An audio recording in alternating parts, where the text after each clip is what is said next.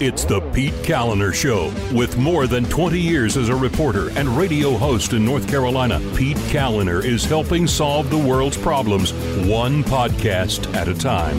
Because he's a giver. And now, here's Pete. So what's going on? Welcome to the show. Thank you very much for listening. I appreciate it. Thank you for subscribing and for becoming patrons of the program, folks. For example, like Grant and Lou and Ashley, Sarah and Barry, Patrick, Shan, Joseph, Dan, Brian, John. Thank you very much, everybody, for becoming patrons. You can go to thepetecalendershow.com, and that's where you'll find the big subscribe button. You click on that. It'll bring up all the different platforms that you can subscribe on. And by the way, if you hover over the icons, it'll show you what platforms. But generally, I mean, whatever platform you want to find me on, I'm on it. Okay, so if you're a Stitcher person or an iTunes person or a Google Play person, whatever your preference is, I am there. Also, if you are thinking about trying some CBD products, I'm already there too. Growers Hemp. I've been using this stuff for now, probably about 8 months, 9 months. I'm losing track. And I take a couple drops before I go to bed. And I sleep more deeply than I ever have before. And I would not have really believed you if you had told me that this works for sleep like that. And by the way, I've gotten emails from people, listeners of the show, who have tried the products and who then respond to me and say, hey, Pete, I started using this. And like, for example, I've got one from, let's see, where was it? Carol Sue, who said she felt well-rested and did not toss and turn as much as she normally does when she started taking it. She says, I'm a morning person, and this did not interfere with my normal morning routine. So she didn't feel like, drowsy or anything like if you take a sleep aid, you don't wake up feeling like you just got run over by a truck. Okay, go to growershemp.com, use the promo code Pete, and you'll get 20% off. And they have topicals as well. The Balm, for example. It's pretty great. It's the bomb. And you put it on, for, joint pain in your hands or wrists or, well, really, I guess anywhere where you've got joint pain. And Christy actually tried some the other night. She put some on her lip. She had cracked lips, and she put some on her lip, and she woke up the next morning, and it was gone. So add the natural alternative Growers Hemp Full Spectrum Hemp Extract to your daily routine. And as with all CBD products, here's the official disclaimer that GovCo requires me to tell you. Quote, these statements have not been evaluated by the Food and Drug Administration. The efficacy of these products has not been confirmed by FDA-approved research, and these products are not intended to diagnose, treat, cure, or prevent any disease. Nothing I've said is meant as a substitute for or alternative to information from your healthcare provider. Please consult your healthcare professional about potential interactions or other possible complications before using any product. GrowersHemp.com. These are North Carolina farmers, family farmers that got together and said, let's go into business making the CBD products, and they control it all from seed all the way to shelf. You get better quality, lower pricing, and you are helping family farms in North Carolina. GrowersHemp.com. From North Carolina farmers to your home. Growers Hemp is about the hemp and not the hype. So the North Carolina Senate failed to override the governor's veto. And yesterday's program, by the way, the veto on the school reopening bill, Senate Bill 37. And they came one vote short. The Senate could not override it. And, the Democrats began rejoicing. Now, there were 3 Democrats who had supported this bill, and had they all done so on the override vote, then it would have been overridden, and it would have gone to the state house.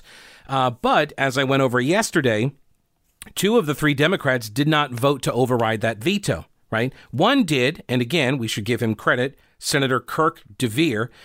He maintained his support for the legislation. He voted for it on initial passage, and then when it came for the override vote, he voted to override his own governor's, his own party's governor who had vetoed it. Right? So credit to him, because he had to have been under pressure, and he's probably going to get attacked, and has been. I know he has been. He's been attacked by the NCAE. He's been attacked by left-wing activists, Democrats, people in his own party. They're going after him for it. Now, what about Ben Clark and Paul Lowe? Well, you'll recall Paul Lowe said that, well, the Democrat the governor asked me to change my vote, and so I did. He's a Democrat. I'm a Democrat. That's what he said, the state senator. But what about Ben Clark? I'm going to get back to Ben Clark because he was absent He was just AWOL for this vote. And so the AP got a hold of him, and I'm going to tell you what he told the AP. First, yesterday I talked with Rick Henderson from, he formerly of Reason.com and the Carolina Journal. He was the editor for a long time there. And now he's out on his own. He's a writer, he's an author, and he's out on his own doing the Substack thing. And his Substack is called Deregulator.substack.com. And he had another post up. This was up for public consumption. He does have some behind the paywall, so if you want to support him, I recommend. He's worth the $6 a month. He says, I wrote yesterday about how Monday was the biggest day of Roy Cooper's political career. Democrats bailed him out, leaving students on the boat. The North Carolina Association of Educators held a news conference Monday afternoon saying guidelines from the state's health department were too lax to let elementary teachers return to school full time. Democrats listened. They obeyed. They sustained the veto, leaving in place a regime that lets K-12 public school districts impose only virtual learning, even if individual school leaders and parents would rather shift to a hybrid or full-time classroom model. This is one of the reasons why this whole argument, I'm going to get a little bit more in depth on this argument that the Democrats have been making about local control. It's a specious argument. It's not made in good faith. They don't believe in local control. They only use it as a weapon against conservatives who have for years espoused local control. So I'm going to get back to this but here's the thing to keep in mind. If you have a school, not a district, but a school that says we want to open in person. Let's say the principal talks to all the teachers. The teachers are all like, yeah, I've already got the vaccine, or I've already got COVID, or I'm young and I'm healthy, I'm fine, I don't think it's a risk, or whatever their reasons are. Let's just say they have the staff all on board. Would a local school, an individual school, be able to make that decision on their own? And the answer is no, they would not. Right? They would not. It's at the district level. So keep that in mind when you hear the people who are saying, well, what about local control? Like, they're not actually for the schoolhouse local control level. They're only interested in the district level because that's where they can exert power. See, the NCAE has power over these local school boards in the Democrat counties. Think Mecklenburg, Wake, Buncombe, for example. Durham is basically ground zero for them. That's their headquarters.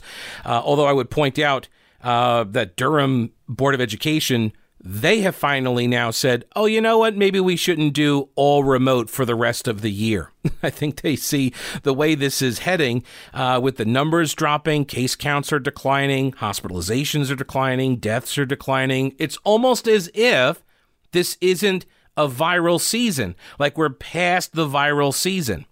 Which, by the way, that does spell some concern for what happens in the fall, when, just like the flu, we're going to start seeing an uptick in these conditions, right? We're going to see the viral spread go up again.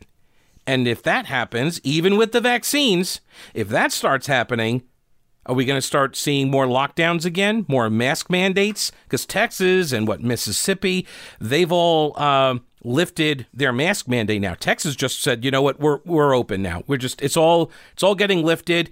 Be responsible. You know what the safety protocols are. Be smart. That's what freedom looks like. Now, you can argue that that's reckless and putting people's lives in jeopardy because people are idiots. But if you would like to make the argument that people are idiots, you go right ahead and do it to them. As an elected leader, you can be the one to make the argument that people are stupid and then ask them for their votes. So Senator Ben Clark, sponsor of this bill, one of the Democrats who was supportive of the bill, was also a sponsor, a co-sponsor of the bill. And he was not at the vote on Monday evening.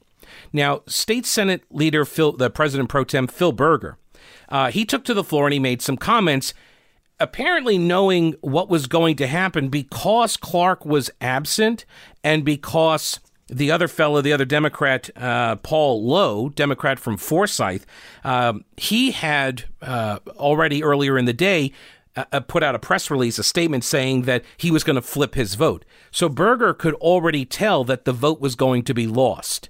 And here is what he said from the floor that night. You know, we often run across folks who say, I'm with you, I'm with you, I'm with you.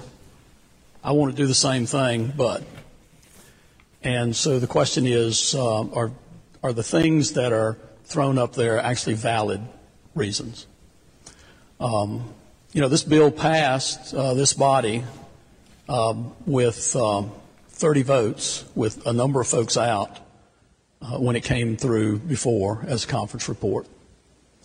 All of the issues that are being referred to as concerns about this bill were laid out there at that time, yet folks were willing to vote for the bill. And I would hope that once someone votes a particular way and their constituents know how they voted, that they would stick with that. That's a direct message to Paul Lowe, right? That's a direct message to the Democrat who's flipping his vote. And not allow politics rather than science to control what they're doing. Because, you know, the science is pretty clear here. This bill, first of all, this bill doesn't require any school system to open under Plan A. It gives the school systems the choice of Plan A or Plan B. What it does is tell the school systems, you've got to allow parents a choice of sending their kids back. And the school systems can decide whether or not they can handle safely a reopening under Plan A or Plan B. That's all this bill does. We know that the current situation is damaging children. Okay, so here's the thing. The people who are claiming that they're all about local control were silent when Governor Cooper refused to let school districts open under Plan A back in September. Remember that? I'm old enough to remember that. People were very, very concerned. This is why I believe we've crossed over into a hysterical anxiety kind of mental health territory, in my view. There are a lot of people making a lot of arguments that do not seem to be, at least in my opinion, connected to reality in a lot of cases. They're making arguments that are illogical. And while I know that that's sort of par for the course in politics, I am kind of concerned that when it comes to this topic, there are a lot of people that are too afraid to actually think clearly. And because, look, and I'm not saying this as like an insult to people. Fear does this to people. This is why whenever you're looking at police shootings and such, people's brains behave differently in high stress or fear-inducing environments. This is why people go through so much training all the time, whether it's with firearms or, hand-to-hand combat or police officers, whatever. You go through all the training because your mind starts shutting down different functions of the brain in order to focus on survival. This literally happens. Your brain just stops thinking about certain things, and that's why you have to have sort of the muscle memory. And if you have a lot of fear surrounding this particular issue, you become hysterical, unable to be reasoned with. And I think there are some people involved in this debate at the state level, maybe even the national level. I'm not paying that much attention to all of the players at the national level, but at the state level, I think there are a lot of people that are in the grips of this anxiety, and they're not making rational arguments any longer. They're sitting here screaming right now about local control and how school districts need to have the local control. Well, school districts don't have local control because the governor took it from them in the executive order. That's why he has the executive order in the first place. He said they can't handle it, so I'm going to do it. It's literally in the executive order. But they're arguing right now that school districts should be the ones to decide how to reopen safely. But if you don't tell the districts explicitly how to open safely, then they're not going to do it. This is an inherently contradictory argument that nobody seems to realize. I don't know. Like, am I the only one that sees the hypocrisy? It's not even hypocrisy. It's just self-canceling. It's contrarian. It doesn't make any sense. It's illogical. How can you argue that school districts are smart enough to be in control of their reopening, but not smart enough to be in control of their reopening? How do you argue that at the same time? You either don't realize it, you've got some cognitive dissonance going on there, or you're flat out dishonest. And I'm not going to, ascribe motive to people, but those are the only things that I can see at this point. Now, I can see people looking for first aid kits. I can see people in the market for prep kits and such in the current environment. In these uncertain times, you want to go to Old Grouch's Military Surplus, pick up a first aid kit. I've got one. This is great, by the way. Just even if you're just an outdoor, explorer, adventurer type, you want to go hiking, camping, fishing, hunting, you should have a first aid kit. You should have one in the car. Have one in the backpack. You should carry it with you. He's also got tons of other stuff like ammo cans. He's got gun accessories. So if you became one of the recent new gun owners in America, you gotta kit the thing out, right? You got to get the accessories. That's part of the deal. I think it's in the fine print when you purchase the firearm. Go to Old Grouch's Military Surplus in downtown Clyde on Main Street for 3 decades. The shop is open Monday through Saturday. It's across the street from the anti-aircraft gun and always at oldgrouch.com. So Governor Cooper, could have prevented the showdown, writes Rick Henderson, by using his executive authority to eliminate the remote-only option. The online learning option, the all-remote. He could have just said, by executive order, there's no more Plan C. School districts have to do Plan A or Plan B. Those are your options. He could have done that, but he didn't. Why didn't he do that? Why not? He said you couldn't open on Plan A in high school, right? He said Plan A for K through 5 back in September, but no Plan A for middle school and high school, right?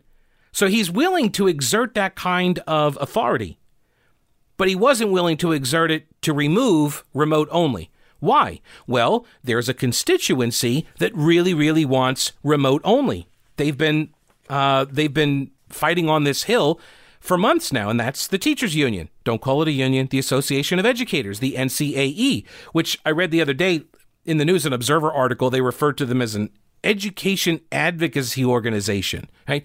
They are literally on their website. You go to the website, they're literally describing themselves as an affiliate of the NEA, the National Teachers Union. So yes, it's a union. Their leadership talks as if they are a union. They call themselves a union in their discussions, right? So it's like they're the only thing they don't have is collective bargaining rights. That's it. But they operate as a union. Schools have a powerful lobby that provides campaign cash and volunteer muscle for North Carolina Democrats. The state's top Democrat carries its water, says Rick Henderson. After Monday's vote, reporters asked Senator Lowe why he changed his vote, and he said Cooper called him on Sunday night. He says, I'm a Democrat, he's the governor, and a Democratic governor. Besides, the schools in Forsyth County, where that he represents, he says they're open. So who cares, really, with the other districts, right? Let him eat cake. Isn't that amazing? Again, I want to give Senator Lowe a bit of credit here for being as cynically honest as he was, right? Or I should say honest in his cynicism, because he was. And it's rare that you hear a politician just strip everything away and just be like, he's a Democrat, I'm a Democrat, he asked me to flip my vote, so I did. And besides, it didn't really even affect my constituents. Screw everybody else. Right? Like, it just confirms what everybody already believes. I mean, I don't think it's very good for a healthy, functioning democracy, but, democracy's only in trouble when Republicans undermine it, I guess. This brings us to Senator Clark, Ben Clark. The AP asked him, hey, what's up with Monday's vote? Why weren't you there? Because he had requested and received a leave of absence for Monday's session. He wrote in an email to the Associated Press the next day, on Tuesday, that he was unavailable for the Monday night session because, quote, I was engaged in work on behalf of my employer. He works for a defense contractor at Fort Bragg. Now, I don't know what all work he does. I don't know. Is this like an after hours kind of a thing? Did he have a big project that was coming due that he had to stay late for? But when you're in session, you know that Monday nights, everybody goes back, they open it up, and then, Tuesday morning starts everything. And Senator Berger told everybody, look, we're going to take this veto override up on Monday night. So everybody knew this was coming. And so I'm wondering, first off, were you actually working? Because if you listen to what he says here, I was engaged in work on behalf of my employer. That he doesn't say I had to be at work. So was he home? But seriously, is anybody going to press him on this? Does it even matter? Nobody cares. No one's going to care. No one's going to ask him about this. And it's going to be kind of moot here, and I'll tell you why in a moment. But he works for a defense contractor at Fort Bragg. Now, color me skeptical, but I don't believe that a defense contractor at Fort Bragg is working at 7 o'clock at night on a Monday night. I don't. I just don't believe it. I think, especially once you've run for state senate, right? They know you're a state senator. You don't run for that job without your employer understanding the benefits of you going to Raleigh to do the legislative work that you signed up to do. You usually go to your employer and say, hey, is it going to be okay if I run for this office? It might mean I'm going to have to go to Raleigh, for the sessions. I'm going to be there all week long, starting on Monday nights and all that. But whatever. Let's say he did work Monday. Let's say he wanted to get to Raleigh. How long would it take him to get from Fort Bragg to Raleigh? Well, I Google mapped it for him. No longer than an hour and 27 minutes. Anywhere from an hour and 9 minutes to an hour and a half. So let's be charitable and give him 90 minutes, depending on traffic. Maybe 2 hours. The vote was at 7 o'clock.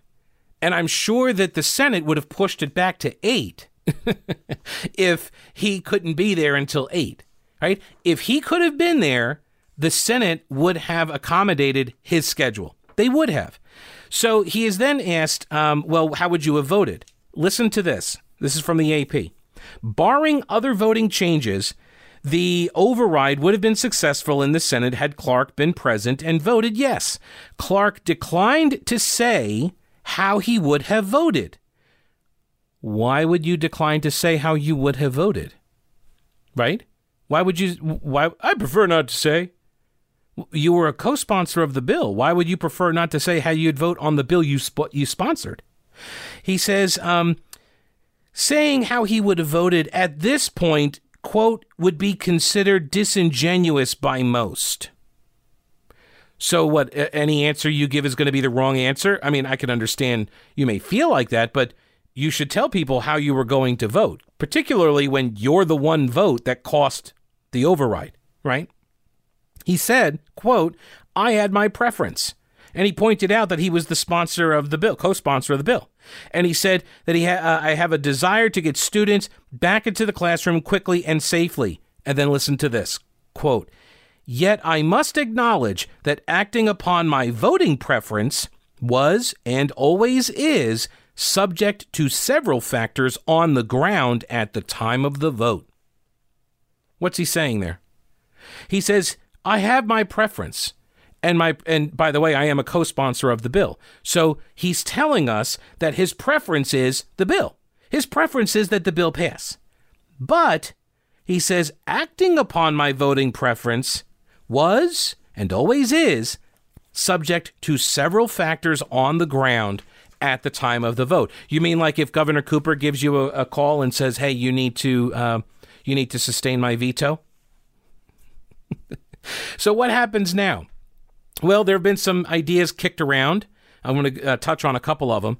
But this is the first idea, and it came from Senate Leader Phil Berger, who said this is going to actually happen today. As I'm recording this podcast, later today, this is now going to happen. The North Carolina Senate's going to vote on a motion to reconsider. A motion to reconsider means, do we really think that vote was the way it should have been? Let's actually reconsider that vote. Let's take that back up. Let's vote to take it back up again. A motion to reconsider on Senate Bill 37. If successful, it will place the veto override back on the Senate calendar for consideration at another date. The motion requires a simple majority to pass, which, by the way, the Republicans have. So they're going to be able to get the motion to reconsider. They're going to be able to pass that. And then they're going to schedule another vote on the veto override. And you know what, Senator Clark? You tell us when you'll be here. We'll accommodate your schedule. We don't want to conflict with your work for your employer, right? So you tell us when you're going to be in Raleigh doing the job that you asked voters to send you here to do, and then we'll hold the vote. How about that? That's what they're doing. Now, what you should be doing is going to Mattress Man. You should. For the tax refund sale, you can buy your bed now and sleep on the mattress right away. Well, I mean, you got to get it home first. They don't want you sleeping on it in their store. Although people have fallen asleep on the mattresses in the store, right? That does happen. But here's the deal. You buy the mattress. You don't have to put any money down on it. You can, as low as $39, depending on your credit. But you could walk out of there actually without any money down, with no interest, same as cash, 0% APR, up to 24 months if you qualify. And you pay it off when you get your tax refund. What a great idea, right? I mean, it is March. If you know that you're getting a tax refund and it's coming in the mail, or how about this, your Biden bucks, your Pelosi dollars, are you going to be getting a big GovCo check, right, for the COVID relief? How about that? Put that and your refund together. Like, you can buy, like, I don't know, a dozen beds or something. Probably not. But, I mean, who has use for a dozen beds? Although they do have the Biltmore collection, which Biltmore's got a lot of bedrooms, so they could probably use a lot of beds. The Biltmore collection is actually made by Restonic in Fayetteville, and these are the beds that are at the hotel and the inn that are on the grounds of the Biltmore estate, and obviously luxurious. So they are sold exclusively at Mattress Man. Head on over to mattressmanstores.com or to any of their 4 locations in Asheville, Arden, or Hendersonville. They do ship nationwide. They have local 5-star delivery service and a 120-day comfort guarantee. Mattressmanstores.com. Experience the difference at Mattress Man. Buy local and sleep better. So some counties have actually started vaccinating teachers already. And in some places, like I think it's Jackson County, I saw the other day, or this morning, that they're on pace to have all of their teachers vaccinated. And they've actually been opened for a while. They've had a lot of in-person instruction going on. So, and they've been vaccinating teachers since January. Okay. I don't know how they got around doing that. I don't know. Maybe these are teachers that fall into the group 1 or group 2 or whatever. But yesterday at the COVID briefing, and I'm not going to play you any audio from yesterday's COVID briefing because there isn't any real audio that's worth listening to. Every single question that came from all of the reporters was about what the governor came out to talk about, which was that he's going to move up the group 3. He's now opening all of the group 3 folks up for their vaccines. Because we got the new Johnson & Johnson vaccine coming in. This is a 1-dose vaccine. That's now being made available. And so all of the group 3 people that are not teachers, that teachers skipped ahead of, they're all now going to have access to get the vaccines too. Now, this school issue, and why is that important, by the way? It's important because the longer they slow roll this, the longer they can push this out, then Cooper can claim credit for all of the schools opening. And the more this progresses, the more this is obvious and should be obvious to anybody that covers politics for state in our state government. I don't know why they don't see this, but this is the obvious thing. It's about who's going to get credit for opening up the schools again. And Cooper's trying to claim credit, and he's trying to stiff-arm the General Assembly from claiming any credit, and the General Assembly's trying to claim credit for it. And meanwhile, you got the school or the teachers union that's in there trying to stiff-arm Cooper and the General Assembly from opening the schools back up again. Because they want credit for protecting their employees. And I think some of them really would like to work from home for a long time. I do. Now, the Council of State met this week as well. And the topic of this came up, as I mentioned yesterday, we're getting some of the testing results back now and from the Department of Public Instruction. And the performance has just cratered. I mentioned this yesterday. It's like 75% of the kids in 3rd grade are not at grade level, which is catastrophic. I don't know how else to describe it. This is long-term, life-altering damage that has been done to these kids. It's still going on. It hasn't stopped. And this is why I'm kind of looking around like, how are people not acting with more urgency about this problem? You've got kids that are now going to functionally be like 2 years behind where they should have been developmentally. So you've got these test scores coming out, like all of the failures at like the high school end of, it's like half of the students failed their end of course tests in high school. I mean, it's just terrible, terrible, terrible. And so against that backdrop, and by the way, the superintendent for public instruction in the state, Catherine Truitt, a Republican, she went over some of these numbers at the Council of State meeting this week. Now, the Council of State, these are the 10 offices that are elected statewide in North Carolina. You got governor, lieutenant governor, attorney general, superintendent, labor commissioner, agriculture commissioner, insurance commissioner, right? All of these state auditor, treasurer, all of these different offices. I probably named almost all of them by now. Anyway, they gather around, and these are all remote as well because Governor Cooper, doesn't want to meet, and they don't want to meet in person. They still haven't figured out how to think about that. They haven't figured out how to do a Council of State meeting in person, and we're relying on these people to tell us how to open back up businesses and schools and do it safely. And they can't figure out how to hold a meeting with 10 people in person. The only reason that we have any audio of this is because the state treasurer, Dale Falwell, broadcasts it from his Facebook page. He meets in person along with a couple of the other Republicans, maybe all of them. Well, not all of them. I don't think Troxler was there. At any rate, get a load of this. This is Mark Robinson, the lieutenant governor, during the Council of State meeting, when they, at the very end, where they all kind of have, here's an update from my office, and they all talk about stuff that they're working on and that they're doing. Here's Mark Robinson's report. Good morning, Governor, Council of State members. Our office right now is focused on two things. Number one, we are focused on trying to bring some equity into the classroom to ensure that our students are not being politically pressured in the classroom, that they are receiving a quality education that does not include political indoctrination. It is happening all across our state. It is egregious. We've heard several egregious accounts of it, and quite frankly, it needs to come to a halt. Our classrooms are not the place for politics.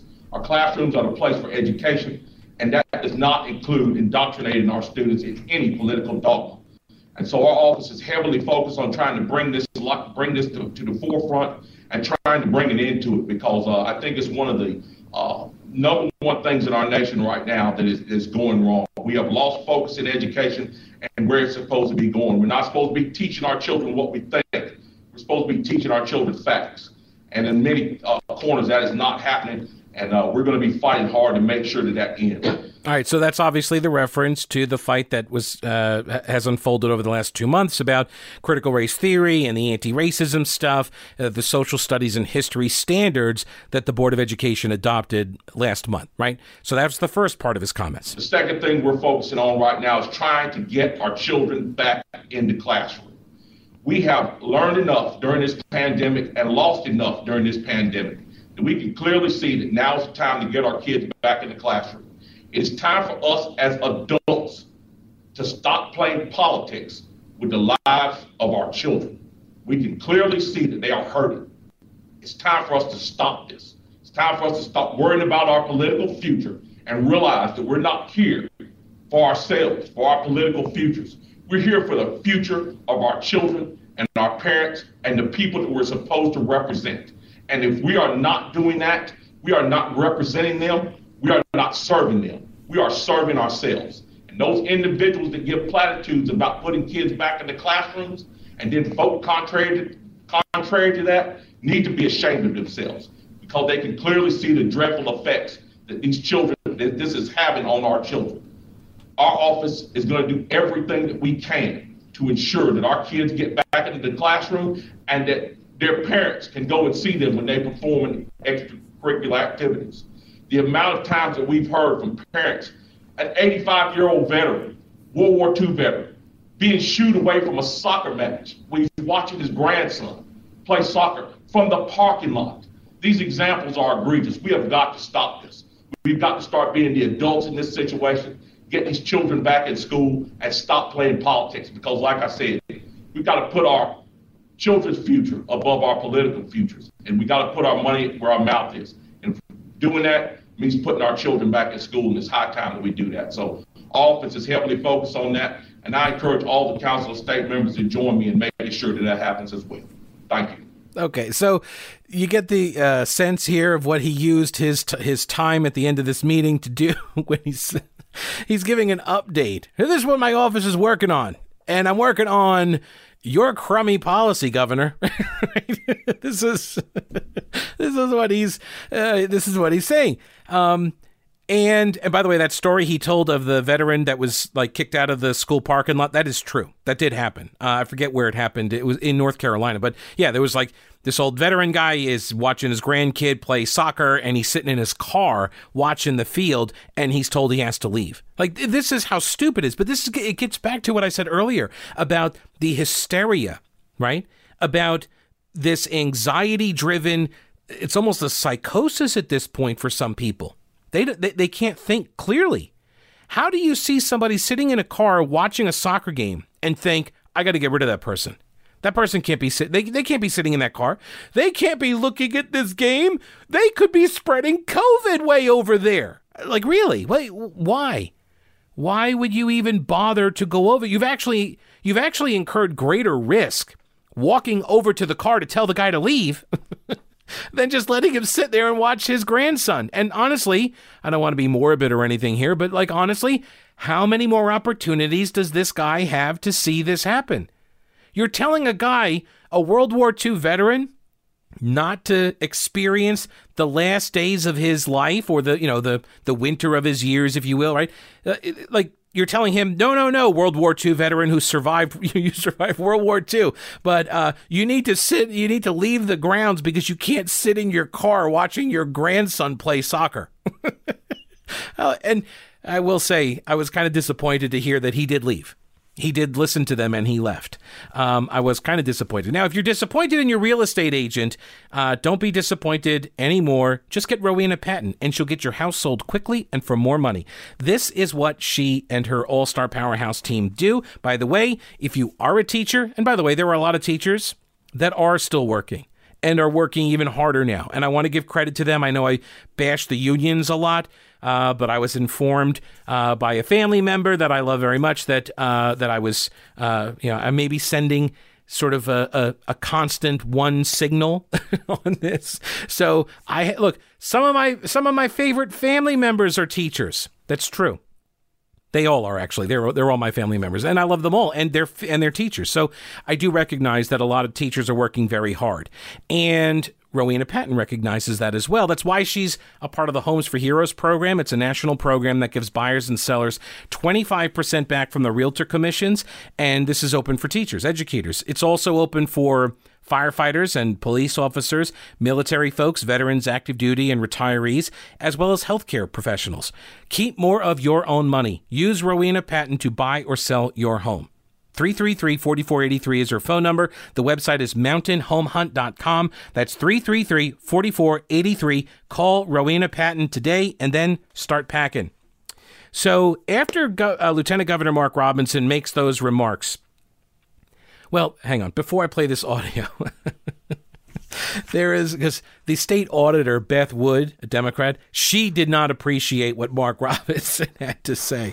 But I want to, so before I play her audio, let me read to you the sentence that starts the story at WTVD. I think this is out of Durham television station. Here's their opening sentence about what happened. Quote, North Carolina's Council of State meetings are designed for different agencies to exchange information and vote on some decisions. I love this, like, talking to me like I'm a 4-year-old.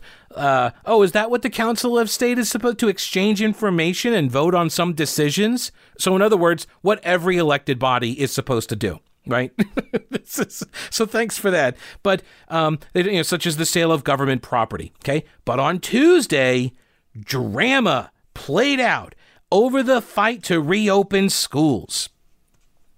This assumes, by the way, the auditor's premise, Beth Wood's premise. It assumes that what she said is correct, that the meetings are designed for different agencies to exchange information and vote on some decisions, right? That this is only what it's supposed to be about. This was her argument. She makes this argument, as you'll hear right now. Governor. Thank you, sir. Yes. In honor of Wood, I just want to say that this roundtable is supposed to be used for talking about things that are going on in our office that otherwise we wouldn't be able to hear from each other. But I'm not going to sit anymore and listen to political speeches and denigrating our governor, not anymore. So I'm saying we're going to get back on track and talk about what our offices are doing, keep the political speeches out of it, or we need to stop this. This is no place for political speeches. No place. Thank you, Governor.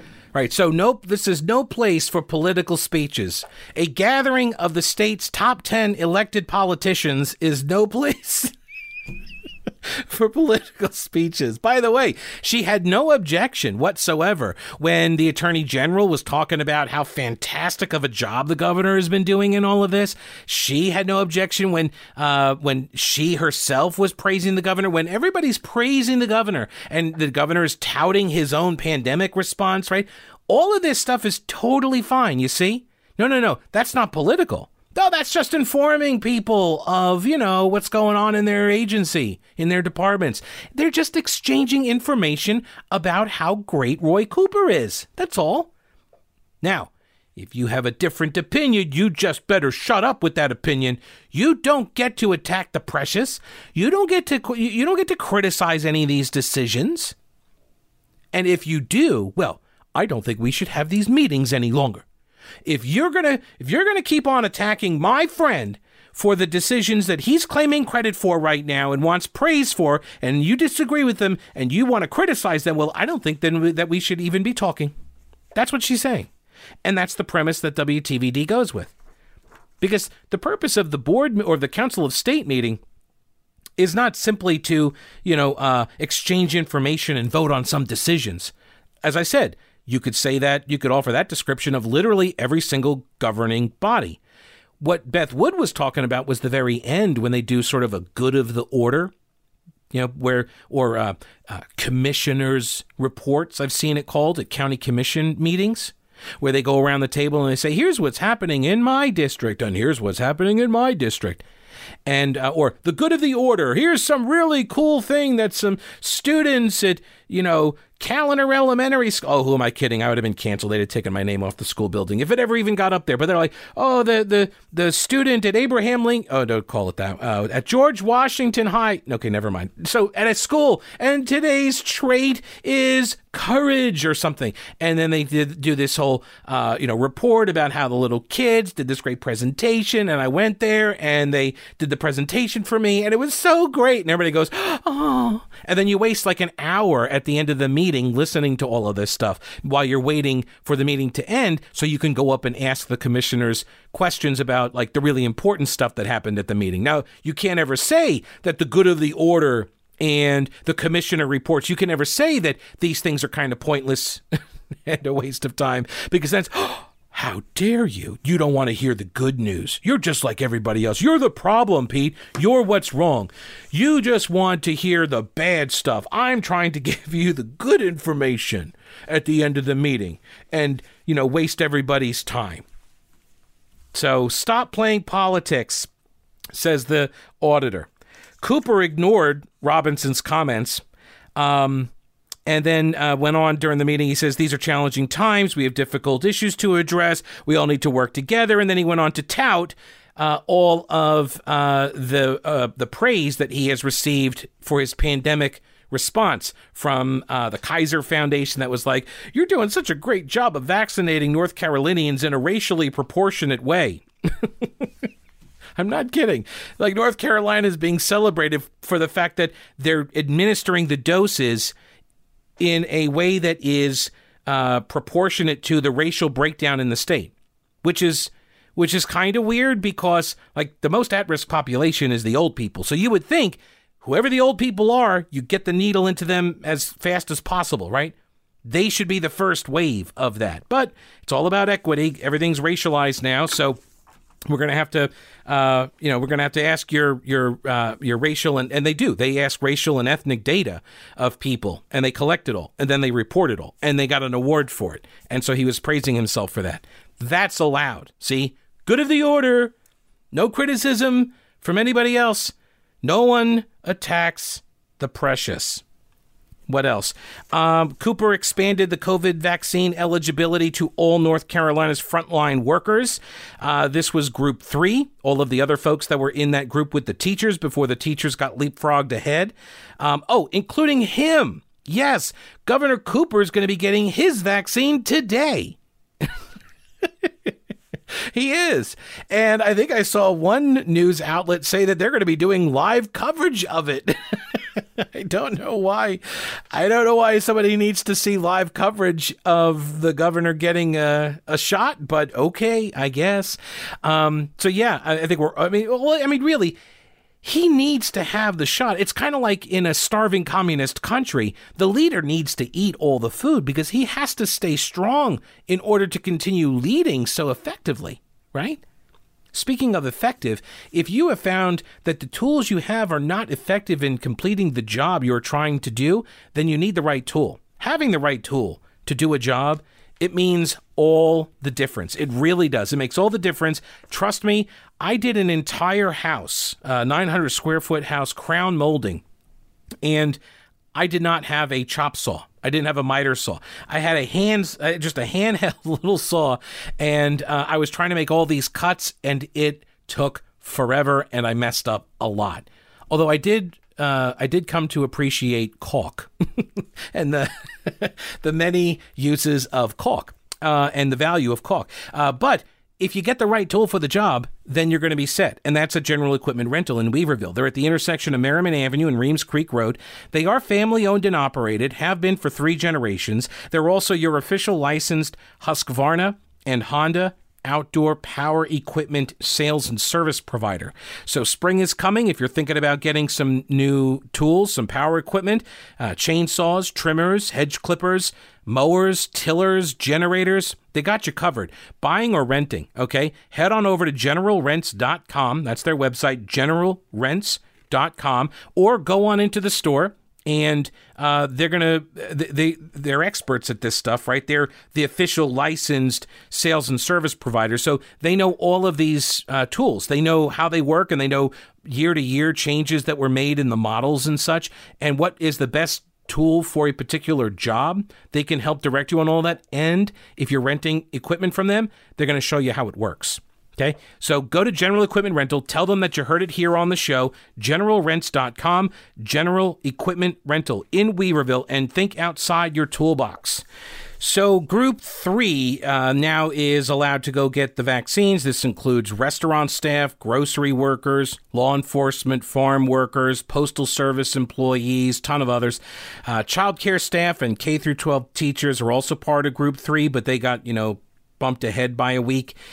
Certain members of Group 4, which covers adults at greater risk of virus exposure and severe symptoms, they become eligible on March 24th, according to Cooper's announcement and his briefing yesterday.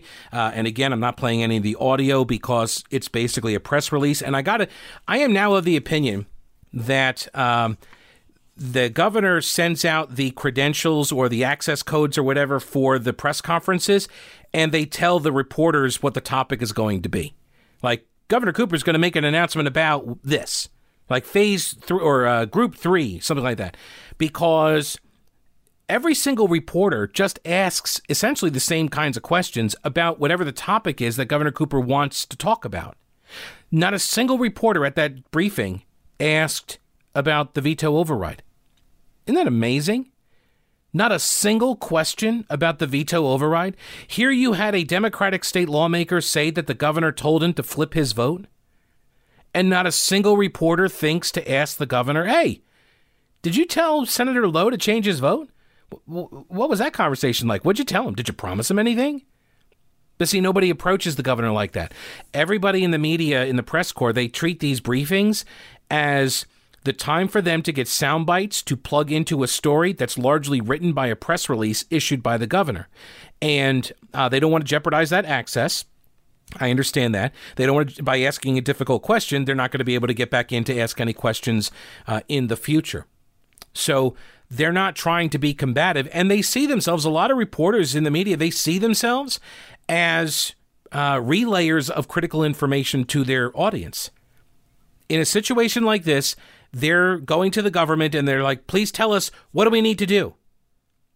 Here's a question Chad Adams has been asking. Chad Adams, a talk show guy down in Wilmington, he's been asking this question now for months, and nobody has ever thought to ask this in any of these briefings, which is, when does the pandemic end? Like, what's the criteria for declaring it to be over? Does the governor know this? Seriously, that's a fair question, because if the governor is not going to lift restrictions and, say that the whole thing is over until there's 0 cases, is that what we're shooting for here? 0 hospitalizations or 0 deaths or is it 10 or is it 100? Is it 1,000? Like, what's the number?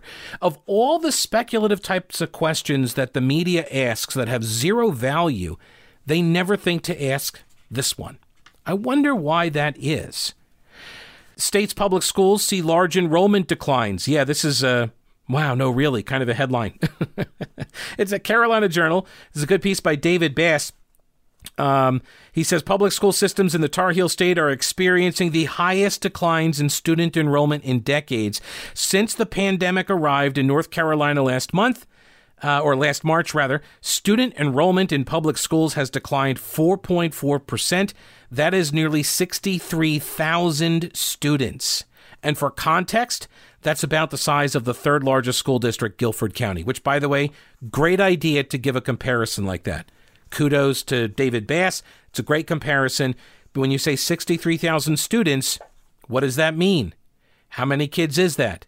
Like, that's a large number. People have a hard time understanding large numbers. So you make it relatable. It's like, okay, so think of like the entire school system of Guilford County just leaving. He concludes, again, this is the Carolina Journal, the pandemic appears to have only accelerated that migration to alternative options. Today, almost 15,000 students are on the Opportunity Scholarship Program. That is a 16% increase from last year.